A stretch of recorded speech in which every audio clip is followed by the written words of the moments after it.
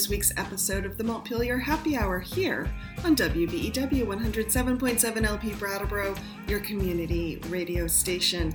I'm your host, Olga Peters, and this is the show where we talk about how things in Montpelier shake out for the rest of us.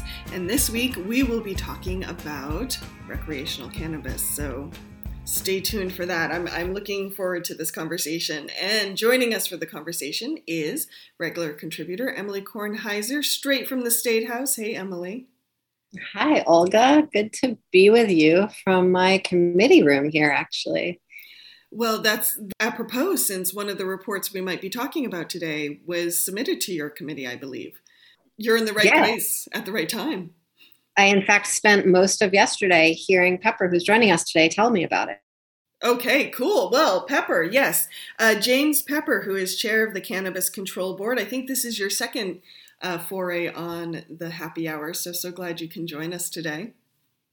Yeah, thank you. In fact, the last time I joined you, I stayed up all night in the ER with my 2-year-old twin who had just swallowed the biggest rock I'd ever seen. So hopefully there's a little bit more pep in my step today. Any rocks since? So far, no. There's been a couple of crayons up the nose, but, I think he's learned his lesson on the rocks. That's good. It's okay to make mistakes if you learn from them. Isn't that what we're always told? Well, thank you, Pepper, for joining us. For those who don't know, Pepper is chair of the Cannabis Control Board, which is a 3-member board. I believe Kyle Harris and Julie Hulbert, is that how you say Julie's last name? Hulbert, yes. Hulbert, thank you, are also on the panel. And there's also a 14-member advisory committee as well. And this is the board tasked with setting up our regulated recreational cannabis market. Say that 3 times fast. Pepper, just quickly, what has the board been working on? And kind of a little snapshot of where you are right now in your work. Let's see, the board was really kind of kicked things into gear in late April, early May. We've met 24 times as a board since then. Our advisory committee was seated in August, and we divided them up into subcommittees based on their expertise and really set them to work with the help of our consultants and at the direction of the board.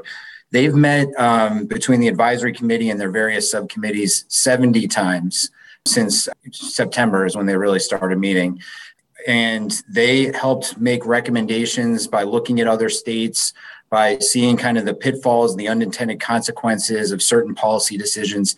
They've made recommendations to the board on every aspect of the regulated market.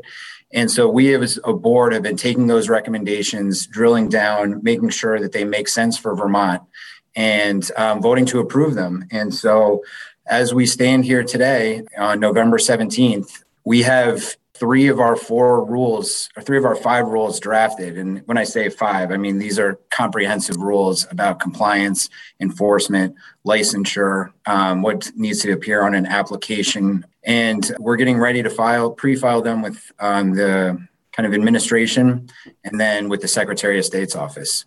Wow. And we should just remind listeners that I think for a lot of people, it feels like we've been talking about cannabis regulation for a very long time. And so it feels like it's been this long drag, slow slog. At the same time, there's a May 1st deadline about licensing to allow, that would be when I believe medical dispensaries would be able to sell recreational cannabis.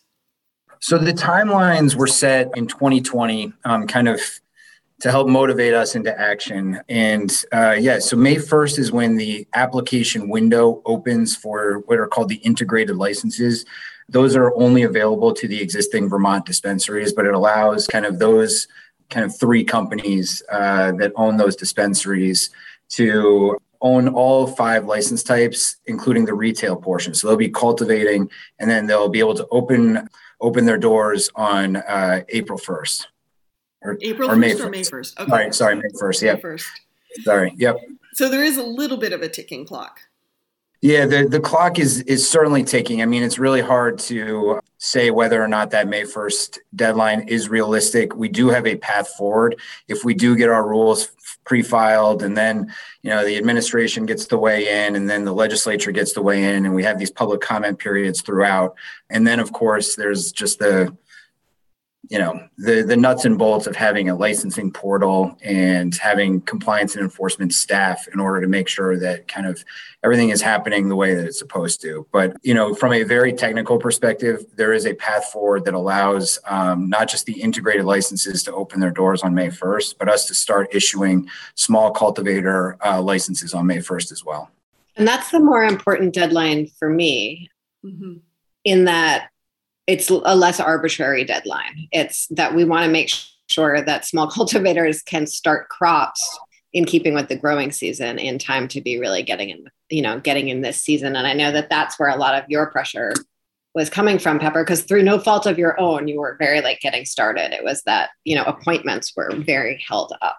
And because appointments were held up, your fee schedule was held up. And so everything is sort of fallen from there. That's right. But you are absolutely correct, Emily, that we have a very short growth cycle in Vermont outdoors. And so if we don't start licensing small cultivators until, midsummer, then they lose the whole year or they have to go inside. So, we really want to encourage small cultivators and outdoor cultivation. And so we really have to kind of push through to try and get May 1st, have that be our date. Just quickly, Pepper, I would, and Emily too, because I believe you heard from Pepper yesterday, testimony in your committee.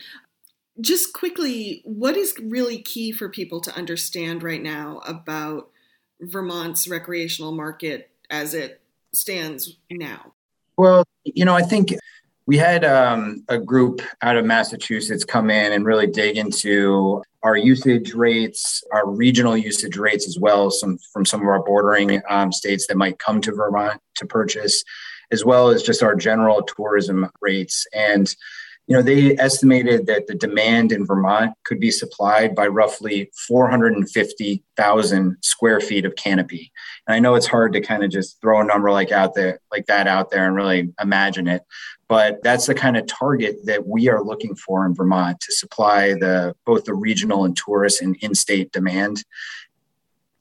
So what do we do about that? We have a commitment. It's written directly into our enabling legislation. It's kind of near and dear to all the board members' hearts to focus on small craft cultivation. Not only does that kind of help shift the illicit or legacy market into the regulated space, it also builds upon Vermont's real competitive advantages. We've never been able to really compete on volume in this state, but we are able to compete by creating a value-added, high-quality craft product. And the way you get there is by having a lot of competition. And so what we want is to not rely on the kind of bigger players, the larger cultivators that really kind of grow one or two strains, and they grow, 20,000 square feet of it.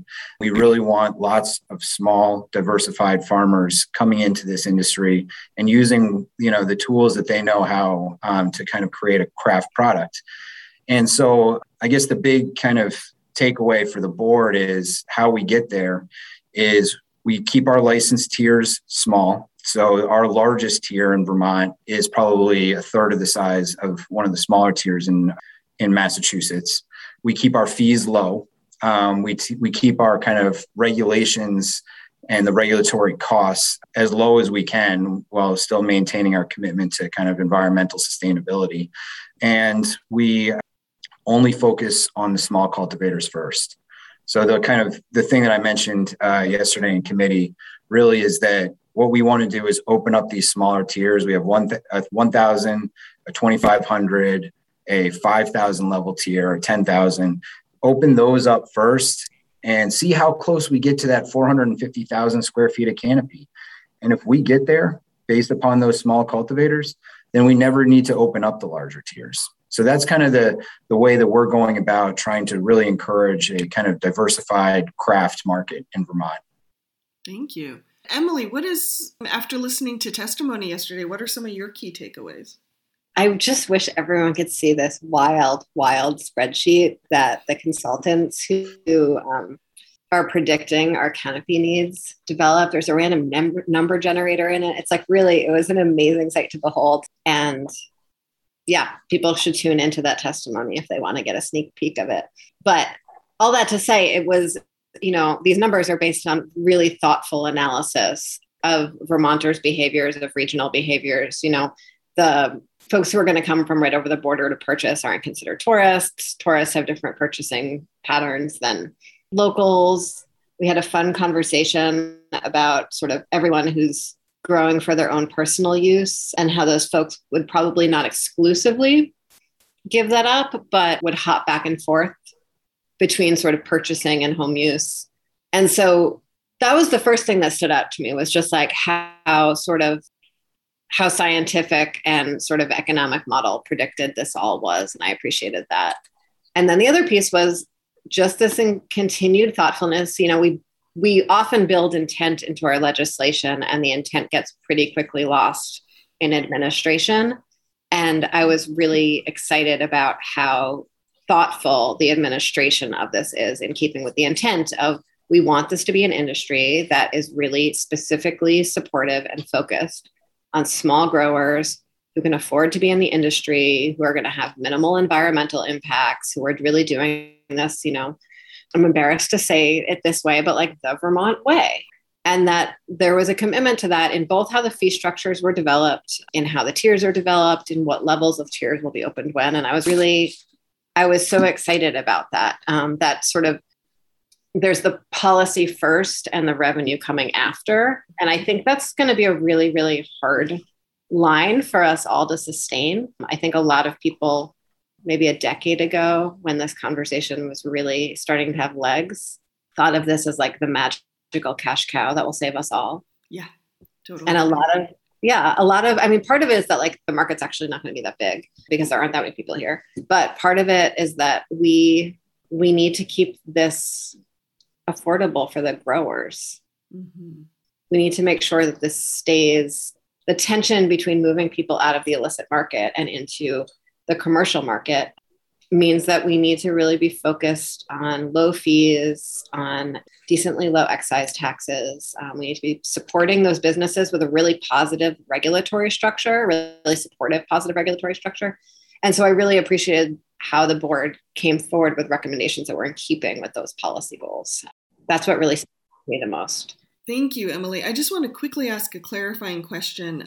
You said in the administration of this, and I just want to be clear because we often refer to the administration as Governor Scott and his team.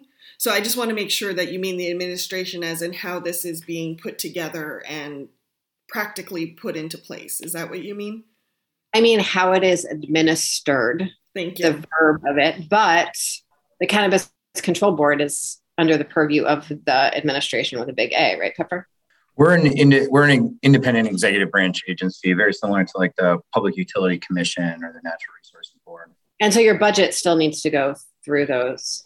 Our budget, gets recommended by the governor. So if we need something, his fifth floor is the first place we go. Gotcha. Okay. Thank you. Pepper, I'm really intrigued what Emily said about policy first and money second.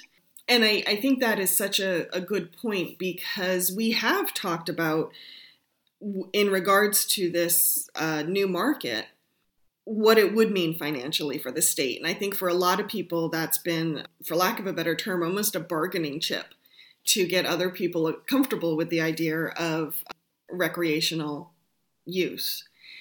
So I'm curious for you, Pepper, as the board was going through all these issues and you're kind of looking at this policy and you're looking at the legislation, how did you keep that line? How did you hold that line between how do we have something that moves people into a regulated market versus kind of that pressure to make sure it makes money? Yeah, I'm kind of coming at it from a different angle, which is, we missed the big revenue kind of. If we were the only state that was legalized in 2015 in the East Coast, then sure, we could have probably made a lot of revenue. But I actually think that if we have the craft market that we have for beer, for maple syrup, for cheese, then we'll hit some very interesting revenue goals, as opposed to relying on a few big cultivators that kind of make a generic brand of cannabis. And then, as soon as there is federal legalization, they're all of a sudden kind of not special anymore. Vermont doesn't have anything special baked into its DNA. And so for me, what we need to really do is focus on keeping our fees low, keeping these barriers to entry low for these smaller players, and creating a kind of a very unique dynamic here in Vermont that people will travel, even people from Massachusetts or New York or New Jersey, the places that are legal states will come to Vermont because of the special thing that we have to offer. I mean, our tax projections are contained within the report. I would just say as a caveat, they're probably optimistic compared to where JFO came out, our Joint Fiscal Office. That Joint Fiscal Office has to be, I think, a little bit more conservative in their estimates and in their assumptions, because they don't want to kind of promise money that may never materialize. But, I think our economic model is kind of a gold standard right now. And so, we're looking at, after we kind of have a little bit of a ramp up, we're looking at roughly 40 million, I would say, in revenue annually, kind of a sustained revenue source there. And it peaks and then it kind of goes down a little bit once New York, comes online, which will kind of cut out a lot of the kind of border consumption. But, and we only achieve that. I really believe that we only achieve that if we have a product and a market that is special. I want to talk about revenue, but I want to talk about sort of that special market first, because that's what I meant by sort of policy first. The idea that if we do this really well, that then the revenue follows from that. Back before, when Commissioner Pichek actually was able to focus his energies on the Department of Financial Regulation before he became the COVID statistics czar, he came on the show and we spent a lot of time talking about how the insurance like positive regulation and administration that's set up to regulate an industry in a really supportive, firm way that really focuses on quality over quantity and has the resources to do that, can create an industry that is a national leader. And I really see the potential for that in our cannabis industry, and I'm excited about it. And you have done just like this, the staffing job that has happened over there. And I don't know if, our listeners probably don't know, but it's become something of an inside joke in Montpelier about how the Cannabis Control Board is like grabbing all the best staff from all over state government and just like sucking them into their fold. I think if you continue, you might start like getting some challenges with people wanting to give you any more money, but it seems like a really fun place to work. I'm trying to take people from a wide variety of places so that, we don't annoy any one agency. We annoy everyone equally, But I do have some plans for, poaching a few more people as we move forward. I hate to tip my hat. I think you already did. Yeah.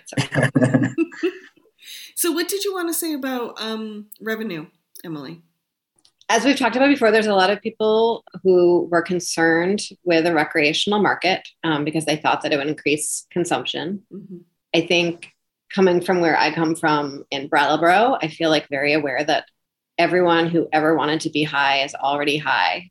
And this is just a change in where they'll buy it. And it'll be a safer place to buy it. But, there was a lot of sort of political compromises that had to happen with the revenue in order for us to get as far as we did. And I think I'm still sitting with questions about those. So there's a bunch of $1 million. I don't remember how many. They're going to Vermont After School. A percentage of the money goes to Vermont After School, which I'm really excited about. I think that's great. And then there's another chunk of money that just goes to straight prevention dollars. That's 10 million. Is that right? Yeah, it's 30% of the excise tax, but it's capped at 10 million. And then the after school program is just the entirety of the sales tax. So the 6% sales tax. So whatever that ends up being will go to funding after school programs.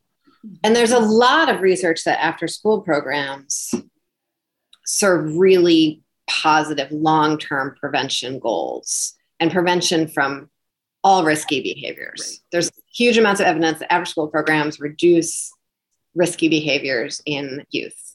There's very little evidence that prevention programs do that. because they're just not upstream enough. It's no fault of the prevention programs. It's that they're not as holistic as other things. And so I'm curious to see how they could even possibly spend that money when they start spending that money. So that's an interesting part of this whole thing to me. Mm-hmm. What do you think, Pepper?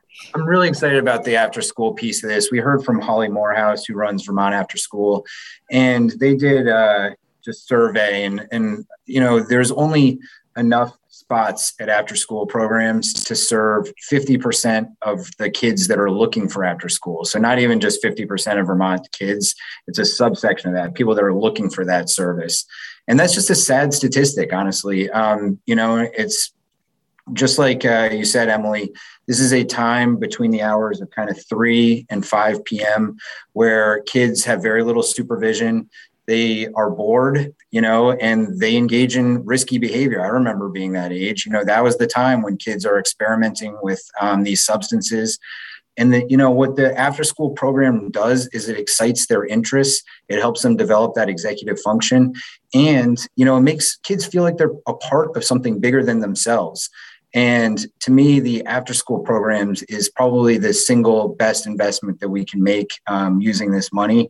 Of course, my wife runs an organization called Let's Grow Kids. So I've drank the Kool-Aid on the return on investment and the benefits of early childhood education.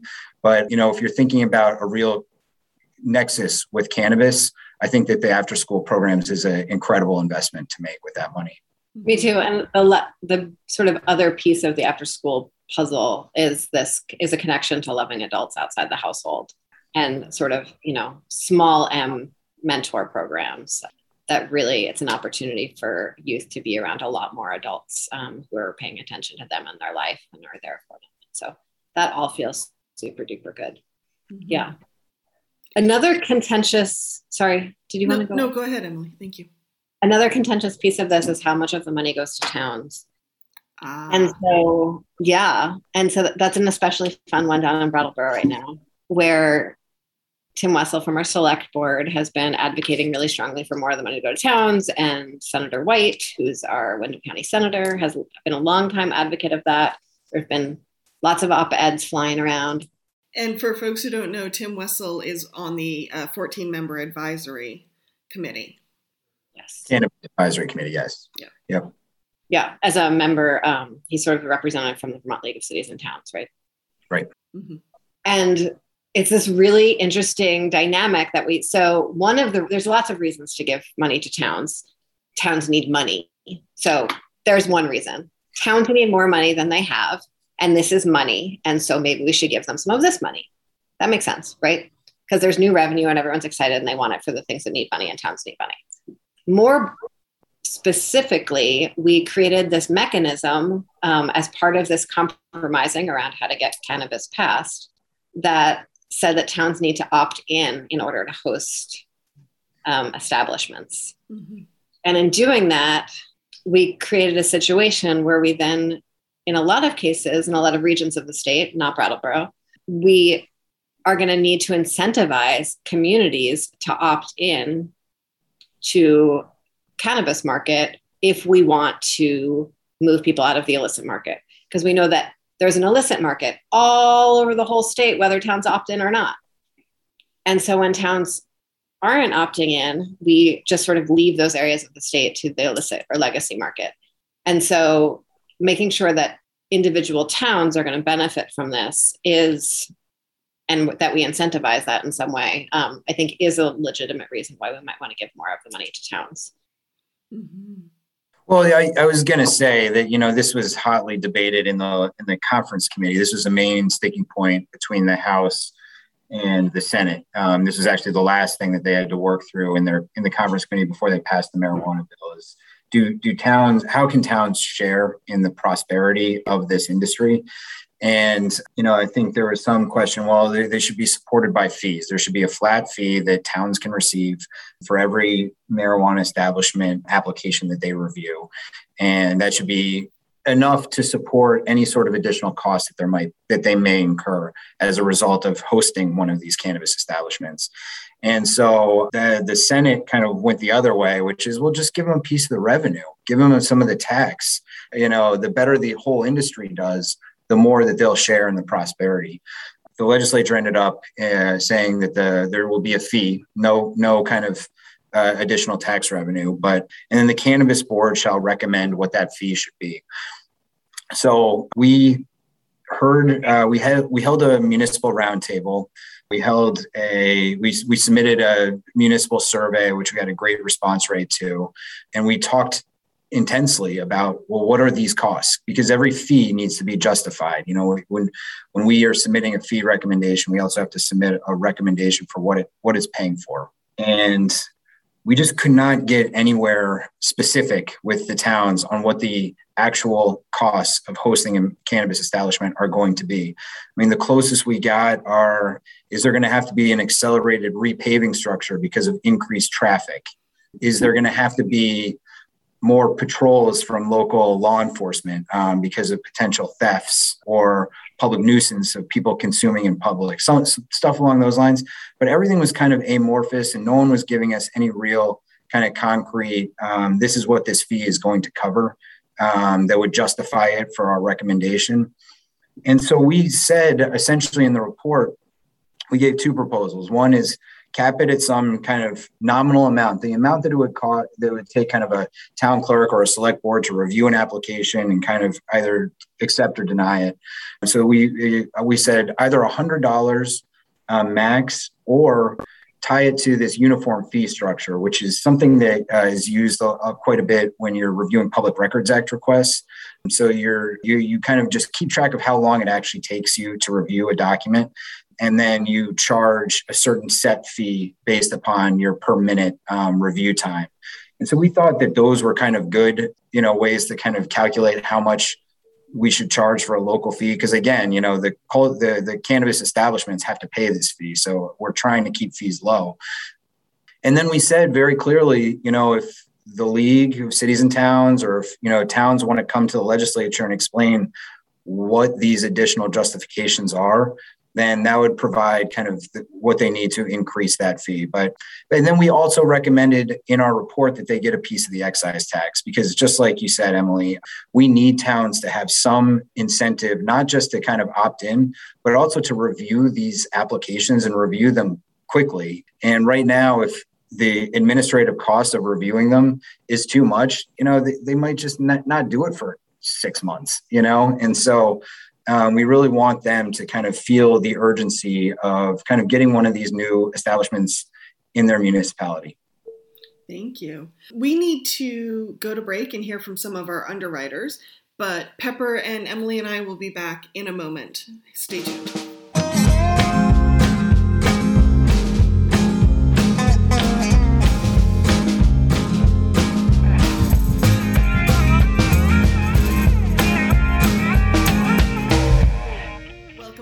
To this second half of the Montpelier Happy Hour here on WVEW 107.7 LP Brattleboro, your community radio station. You can also find us on BCTV, as well as our Montpelier Happy Hour Facebook page, Captivate page, and wherever you find your podcasts. Hey, Emily, what do we need to remind listeners of? Well, it turns out that the views and opinions expressed here on the Montpelier Happy Hour are those of the host and the guests, not the radio station, nor the TV station, or anyone's employer, or partner's employer, or best friend, or childhood romance. Very good. But it might be the opinions of our pets. We don't know. They haven't told us yet. Turns out they can't talk. Before the break, we were talking about municipalities and some of the incentives that that's on deck for municipalities as far as tax revenues and that sort of thing. I want to talk quickly about the structure of fees. I think, Emily, this was something that was really interesting for you. So this is like a policy tool that's really interesting to me. If it's really boring to listeners, I promise I'll try to keep it brief. There are different sort of ethoses of fees. So one is that the fees that an agency charges should be calibrated to exactly cover the costs of the agency that's administering the fees. That's one model. So the Department of Professional Regulation, that's how all their fees are set up. And they're really quite carefully calibrated for that. And then there's an ethos of fees that it should be as much as the market can bear. And that's what the Department of Financial Regulation does. And they bring in a lot of extra revenue above and beyond their own administration for those fees. And then there are fees that are used to change behavior. So you would do a high fee for something that you wouldn't want people to be engaging in. And that's sort of more in the category of things that we call sort of sin taxes, but those are taxes and not fees. I just don't have a very good example of that type of punishing fee. And then there's the ethos of fees is that they should really cover the cost of the person filing the fee, like the cost of the actual administration on the other end of the fee. And so we see that with this sort of list of municipal fees that we have that sit with the Secretaries of State's office that are recommended by the Secretary of State. And that's usually calibrated to how much time, sort of the chart of accounts that Pepper mentioned. It's to how much time someone would actually spend dealing with the fee. And there's this really fun mechanism, bill back mechanism that's sometimes built into that, say the Agency of Natural Resources uses for Act 250 permits. So if someone winds up spending someone in the administration winds up spending a lot more time dealing with a fee or paperwork related to a fee, then they can add to the fee, but you know about that in advance. And so there's all these different ways of creating fees, and none of them are arbitrary, but they're all usually very tied to a specific policy goal. And it's interesting in the Cannabis Control Board that we're sort of picking and choosing different fee ethos for the recommended fees that we have so far. So the fees that we're talking about with the town are geared towards sort of the minimum cost that the town will incur in dealing with that thing. Whereas the fees that we're talking about, the Cannabis Control Board charging to growers, we're really keeping it just sort of as low as the market can bear in order to cover as much of the costs of administration as we can, but not coming up to that. And so it's, as we continue this conversation and we try to get sort of closer to covering the costs of the board, which is how it was originally intended, I think that's going to be a really important conversation about what the market will bear, what's appropriate, and how much trouble. The more funding we put in the person in the organization that's administering the fees, like the Cannabis Control Board or say the Department of Financial Regulation, the more money and administrative capacity we give them, usually the less expensive and burdensome it is for the person who's actually the one paying the fee or filing the paperwork. It's sort of that difference between does the paperwork burden sit on the person filing and the person that's being filed to. And so that's like a fun part of this mix that we rarely surface when we talk about what appropriate fees and where that burden should sit. So I'm attempting to surface it here for anyone who wants to listen. Very interesting. I guess if you're a public administration professor, which Yeah, no, I find that interesting, Emily, because I do often look at our budgets and our fees and our taxes as our priorities. And so I think it's always interesting to see how things are structured. So thank you for that. There's been some discussion about licensing categories or the different types of licenses people can get. Can you quickly run through those for us? I'd be happy to. So there's 6 basic license types, really 5, and then an integrated license, which is the summation of the other 5. So we have cultivation licenses. We, in our report, have tiered these out to various canopy sizes and have different fees based upon each size. We've also separated them out between indoor and outdoor, and we've really tried to encourage, through the fee structure, outdoor cultivation. We have one kind of small craft cultivator license that allows both indoor and outdoor grows, which would allow kind of a small cultivator to grow outdoors, during the kind of spring, summer, early fall, and then move inside during the winter to allow them to kind of take advantage of the indoor cultivation, not have to run a deficit during those months. We have the retailer license. Wait, before you run to the retailer license, I just want to sort of name that this last category, which I think was an innovation on your part, is the one that seems to me to be the most responsive to just like the way people live their lives when they're growing something. And I just think that's cool. So thanks for that. See, we had the license types, which are defined by statute. And, the legislature allowed us to create tiers within each license type. And then the legislature also specifically said you can make certain accommodations or give advantages to small cultivators. And so we're really trying to shoehorn this license type into that small cultivator tier, even though it's a little bit above because it's got, an indoor and outdoor component. The canopy is a little bit above what the definition of small cultivator is, but we think that it's kind of a tier of small cultivator. So we're going to try and see how that flies essentially. But we have 2 tiers of retail licenses. One that's the kind of traditional brick and mortar one where you would buy kind of flour or, finished products. And then the other is kind of a lower cost one where you can buy seeds and clones, the kind of clippings. So, if you're a home grower and you want to buy kind of a new variety of seeds or something, you can go to one of these other cultivation sites or one of these other retailers. We've got 2 tiers of manufacturing. Tier 1 is allowed to kind of do whatever, use the kind of the more explosive, more dangerous, potentially dangerous extraction methods. And then we have a lower tier with a lower cost for people that are kind of making edibles or pre-rolls or kind of, using the methodologies that aren't dangerous to public safety and don't require kind of some big scrutiny. Then we just have the kind of wholesaler license, the testing laboratory license, and then that integrated license.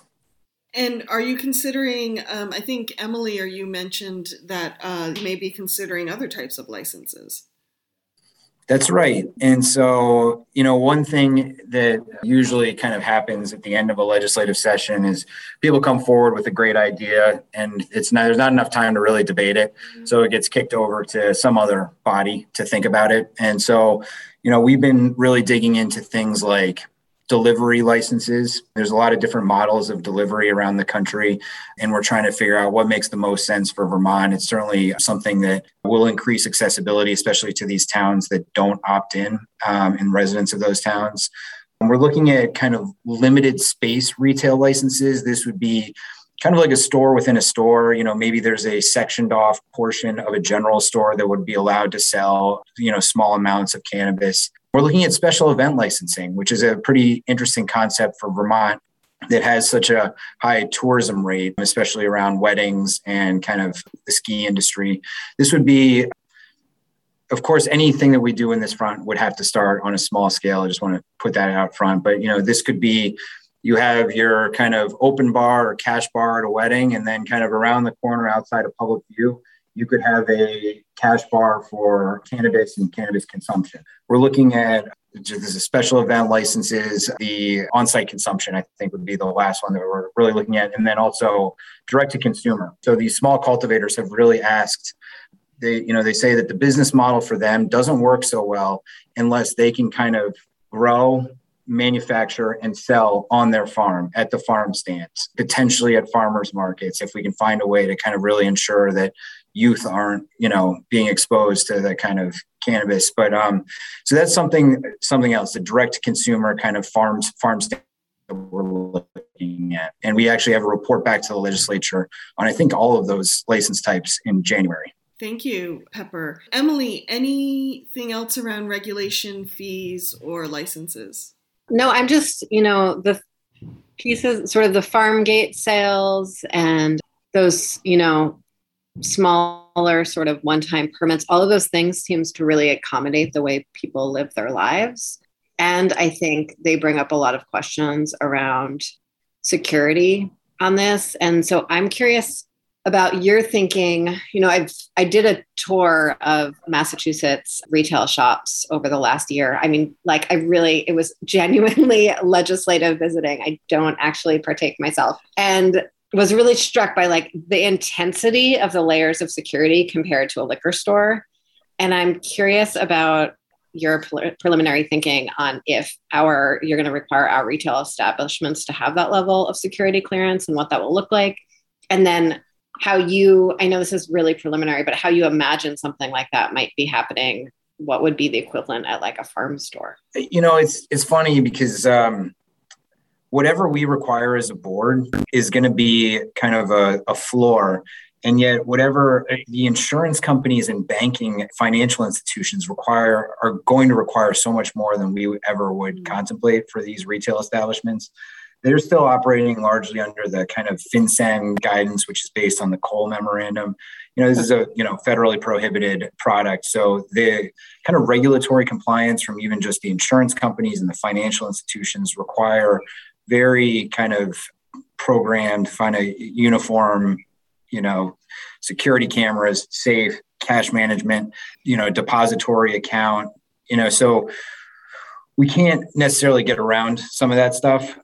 We are trying to, as far as kind of the small cultivator, we're able to make accommodations there. And so what we've done for small cultivators is we've created a list of best security practices. And if you're a small cultivator, you need to pick one thing from that list. It could be fencing, it could be motion activated lights, it could be security cameras. There's, I think, 5 criteria that are best practices from other states. If you are a medium or large size cultivator, then you need to pick 3 or all 5. And so it's kind of, we're trying to, think about what the risk is to the public safety for a small cultivator versus a much larger cultivator, and try and make the kind of appropriate adjustments to ensure that the compliance costs on the security side aren't just a fundamental barrier. So there are things that we need to work out on the direct to consumer sales. We do need to ensure that whatever is being sold has been tested, has met all of the other kind of consumer safety regulations. We do need to make sure that there's cash management and theft protection, just like we would for a normal retailer. So, there's just a few things I think we need to work out as a board before we can kind of just dive into direct to consumer sales that, a lot of our small cultivator community have been asking for. In the interest of time, I want to shift gears and talk about social equity criteria, because I know that was something that's at the heart of some of this regulation. Is how do we help folks who have been disenfranchised or who have been harmed by the U.S.'s war on drugs and support them in this regulated market? Where do we stand on some of those criterias? So we have, the board has voted on criteria for social equity applicants. We've said, we think that, what most states do is they kind of twist themselves into a pretzel trying to say kind of Black people, people of color. They really try and say that without saying that, because once you start kind of using race-specific or non-race neutral language in legislation, you really invite lawsuits. But we've been working with our Attorney General, we've been working with other states, and it really does feel like we're at a point in the evolution of policing where we have enough data to show that Black people, Latinx, people of color have been targeted by police for drug-specific offenses. And so we're just going to say that if you're a person of color or you have a cannabis-related conviction, then you are a social equity applicant, and you get certain benefits under the law. And those are kind of reduced and waived fees, priority review, expedited review, technical assistance and support in the application process. We also are one of the few states that has a community development fund, which can provide low or no interest loans to social equity applicants. However, we as a board also recognize that not everyone who's been harmed by the war on drugs actually wants to turn around and become a cannabis license holder. And not everyone can, even if they want to, because, access to land, access to capital are fundamental barriers to joining this industry. So what we're also going to do in addition to that is have criteria and minimum standards that other applicants have to meet in order to, as a condition of their licensure. And again, what I would like to do, and we haven't discussed this as a board yet, is to have a menu of options of how you can support social equity and a diverse workforce in cannabis. And the smaller you are, the fewer the options you have to include in your application. But the larger you are, the more you have. And, this can be incubator programs, accelerator programs. It can be grants to social equity applicants. It can be community reinvestment plans. It can be paying a livable wage, having an inclusive hiring process, an inclusive contracting process. We're still working out the details of this, but that's how we're going to try and make the whole industry, kind of embed social equity principles into the entire industry as opposed to just the specific license holders. Thank you, Pepper. Emily, anything you want to add? No, I'm excited about all of those parts. I'm excited about how incredibly thoughtful this has been so far. I know I've said that 12 times, but it's still exciting. The one piece that I think I want to highlight is that we also set up this sort of this fund that is for folks who want to start up cannabis businesses or technical assistance for cannabis businesses. That's being funded out of the folks with the integrated licenses. And so I think there were a lot of concerns early on in sort of the unfair advantage that we were giving to the dispensaries as they moved into a retail market, while sort of trying to acknowledge that like they're going to be the only people who are ready to go on the first day and there's something there. And so I really appreciate this compromise that we struck with how much money, with how they're sort of really kickstarting a fund to bring more people into the market. And I'm hoping we can do more of that as we go with various. Yeah. We're just about out of time. Pepper, for the board, what are the next steps, or what are the next milestones for you? Well, we're going to pull our full 14-member advisory committee together this Friday to review our rules. That will be live streamed. You can find the link to that live stream and participate during our public comment period on our website, ccb.vermont.gov. This will be the initial preview of the rules, so no one's seen them yet, and we're going to get their feedback. Our plan then as a board is to have a board meeting next Tuesday to vote on them, and then we will start the kind of the process of really doing public engagement. We are doing 2 social equity town halls this week. One is in Winooski at the VSAC building on Thursday, tomorrow, from 6 to 8 p.m. The next one is at the Waterbury State Complex on Saturday at 11 a.m. And this is really to kind of fully flesh out what our social equity program should look like in Vermont.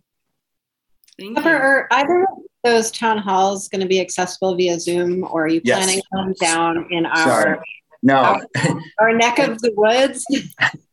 They will be available on Zoom. We actually were going to do Bennington College, but they canceled on us because of the COVID numbers of late. And we actually thought maybe we shouldn't be doing in person, but I think we're going to forge ahead. And, we will have a virtual or remote component as well.